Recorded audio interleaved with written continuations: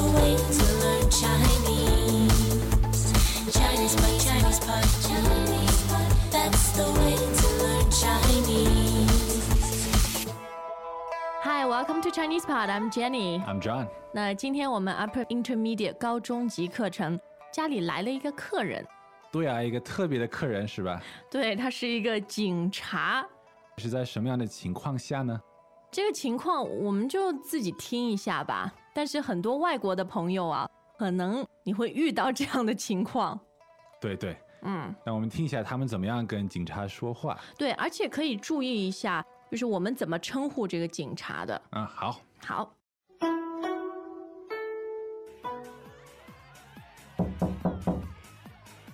进来，门没锁。喂，你过来一下。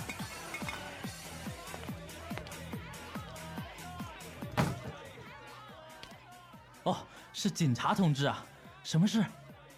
我们接到居民报警，投诉你们噪音太大。对，音乐是开得太响了些，我现在就去关小点儿。已经很晚了，你们注意点儿，不要影响邻居的休息。是，马上就结束。哎，音乐关小一点儿。什么？音乐小声一点儿。你看看，开得那么大声，连话都听不见，你自己去关吧。哎，怎么了？干嘛关音乐啊？还说呢，警察都来了，邻居投诉我们。这些邻居真烦，今天是周末，而且还不到12点呢。你少说几句，警察还在门口呢。哎，真扫兴。好了，早点结束，虽然是周末，也不能影响大家休息。说的是，我会注意的。你看，这么晚了还让你跑一趟，真是过意不去，辛苦你了。耶，我们继续狂欢！呜！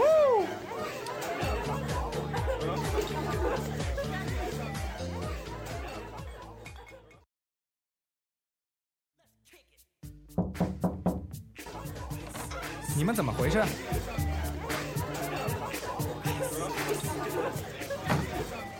邻居又报警了，是不是想跟我走一趟？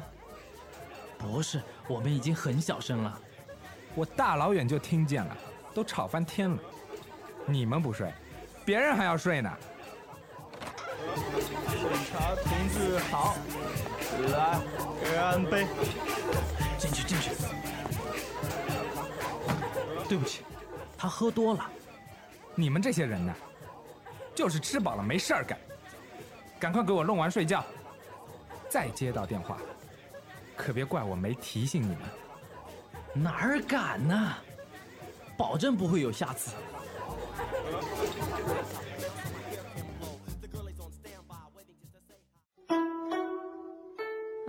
原来呢，我们叫警察同志，这样来称呼他们哈。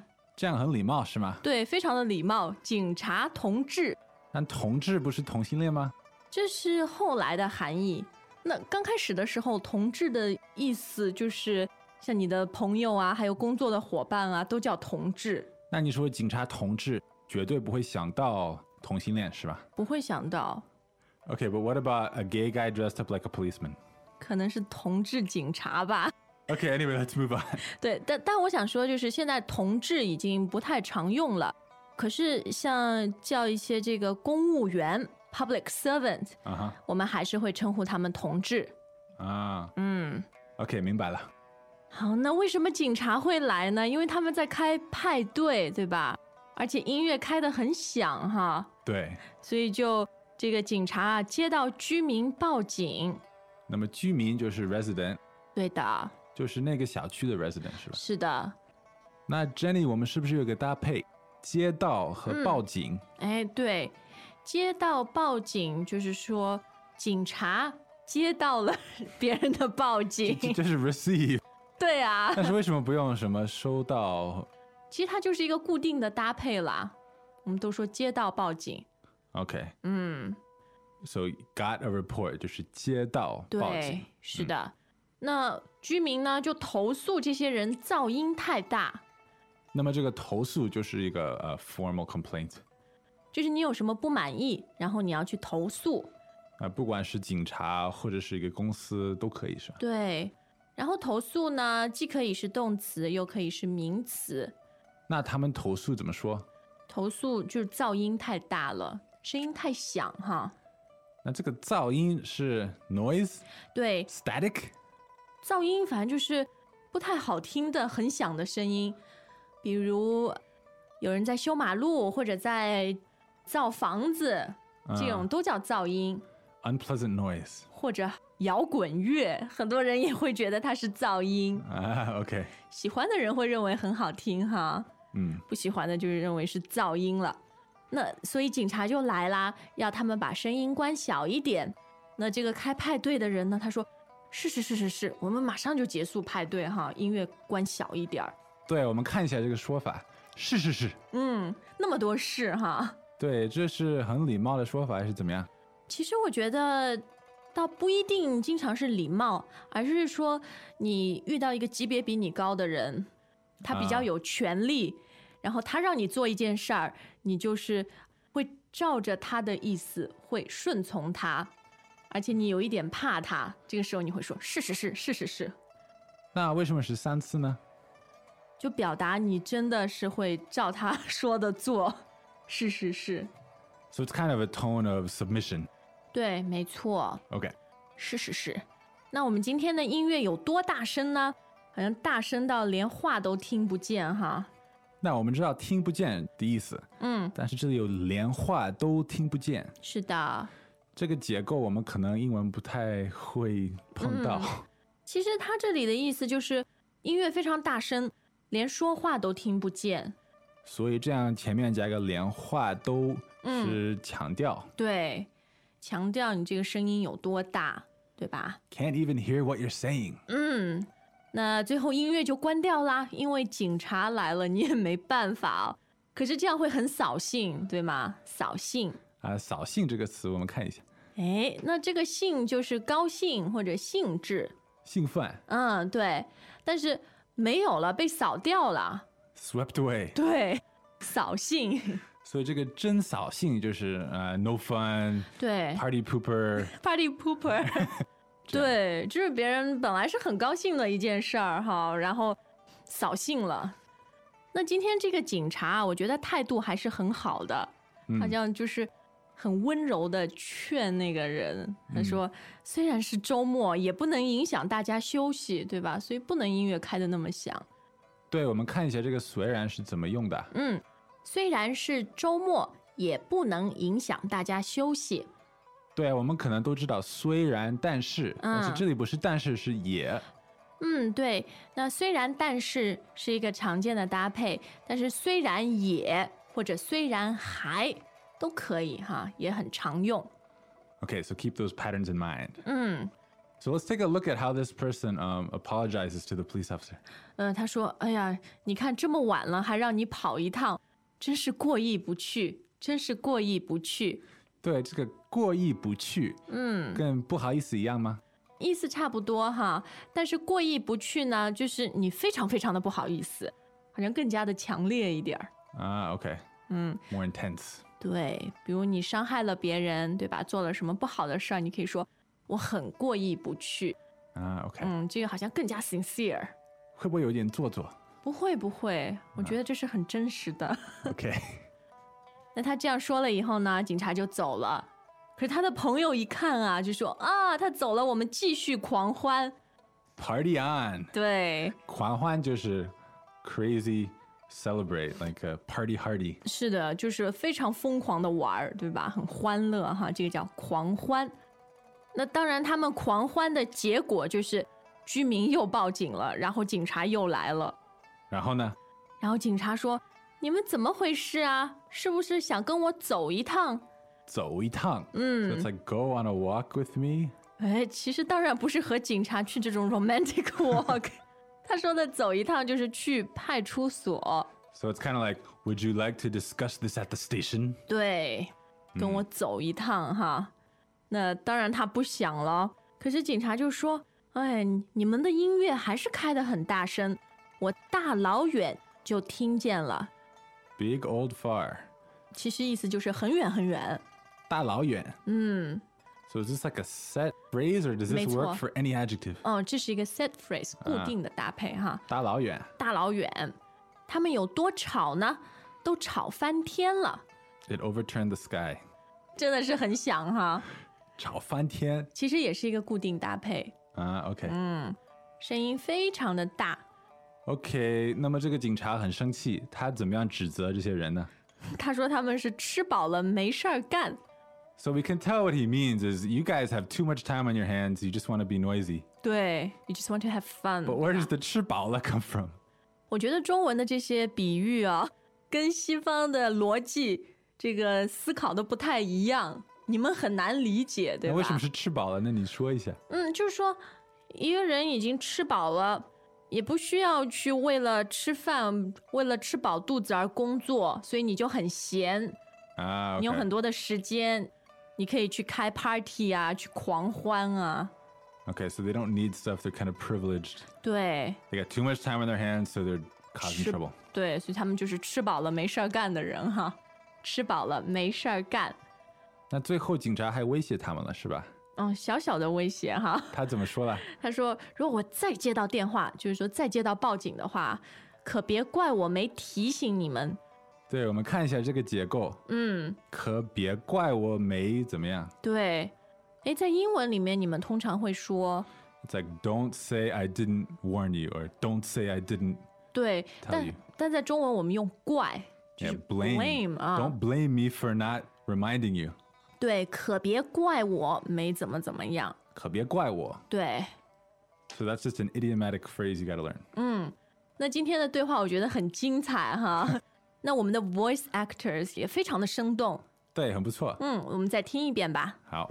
Greetings everyone and welcome to ChinesePod Trivia. Our first question is, how long will it take you to become an intermediate Chinese speaker using the ChinesePod app? Is it A, the rest of your life? B, you should already be an intermediate speaker? C, 3 months? Or D, ChinesePod has an app? You should already be in. Ooh, that is incorrect. The correct answer is C, 3 months. That's right. Head over to ChinesePod.com now to register for your access to over 4,000 lessons. Get the ChinesePod app now on Google Play or the App Store.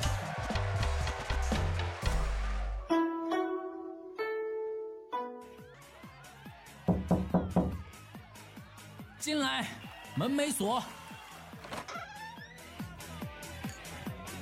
喂，你过来一下。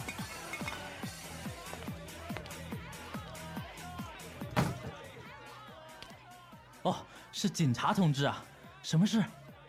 我们接到居民报警，投诉你们噪音太大。对，音乐是开得太响了些，我现在就去关小点儿。已经很晚了，你们注意点儿，不要影响邻居的休息。是，马上就结束。音乐关小一点儿。什么？音乐小声一点儿。你看看，开得那么大声，连话都听不见，你自己去关吧。怎么了？干嘛关音乐啊？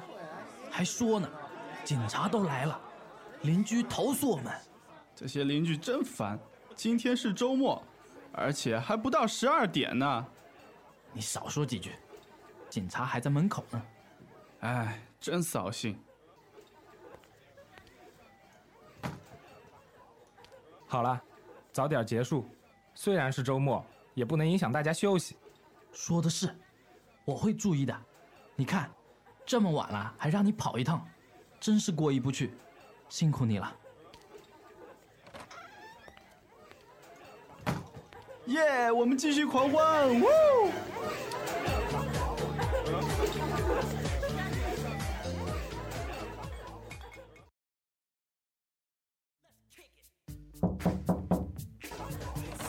你们怎么回事？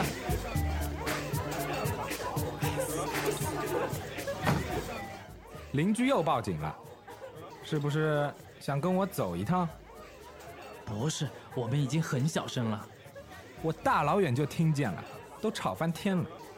你们不睡，别人还要睡呢。审查同志好，来，干杯！进去。对不起，他喝多了。你们这些人呢，就是吃饱了没事儿干，赶快给我弄完睡觉。再接到电话，可别怪我没提醒你们。哪儿敢呢？保证不会有下次。